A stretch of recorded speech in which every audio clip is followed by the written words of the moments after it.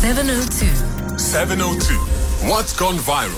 With Kabazela. Catch up news now. Let's catch up now with news from the world of viral content. Kabazela. Good morning to you there. Say it with me. Well, I don't know if I should now. I mean, you've given me you'll be unemployed. You've given me a complex. All right. Let's get straight into it, actually. In fact, one of your viral videos is about exactly what we've been discussing this morning, a message from an unemployed doctor. Yeah, this is a message from one of the unemployed doctors, and there's a hashtag unemployed doctors on TikTok. So a few of these videos are popping up from the doctors. My cousin, by the way, is one of the 800 as well, Bongle. She cannot find a job. She was doing her community service in the Western Cape.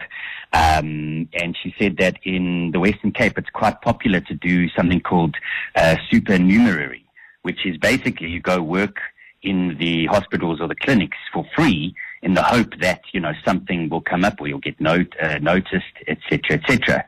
So her and her boyfriend are now off to Ireland, and they're going to go backpack and do some odd jobs, and, you know, take some time off and hopefully come back and see if she'll be lucky enough the second time round.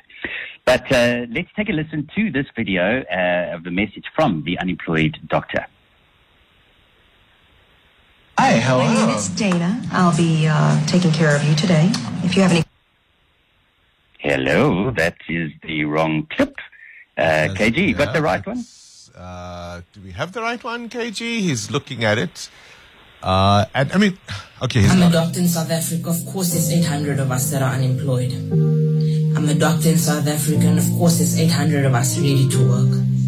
I'm a doctor in South Africa, and of course I want a government post because I need that in order to specialize. I'm a doctor in South Africa, and of course we only have 3 options. The first one is to locum. We can't do that because there's not enough locums to absorb all 800 of us.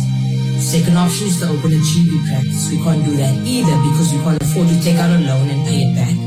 Our third option is to move abroad and work in the UK, Canada, the US or New Zealand.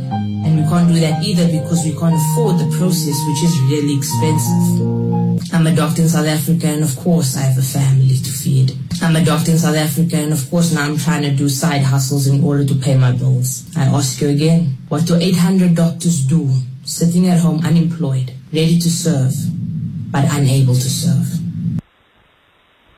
Yeah. Yeah, I mean... Can't say it more powerfully than that.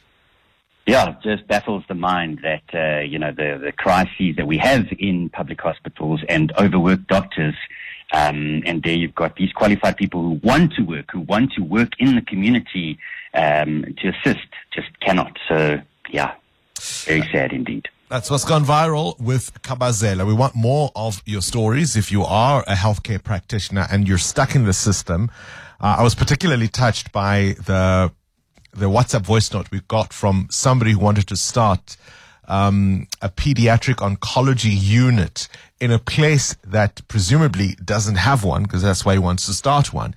And he has knocked on every door. He has pleaded, he has begged, and the answer is no.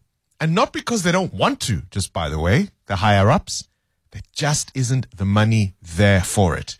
So when you read corruption stories, when you read wasted stories, money wasted on PPE and fogging empty schools,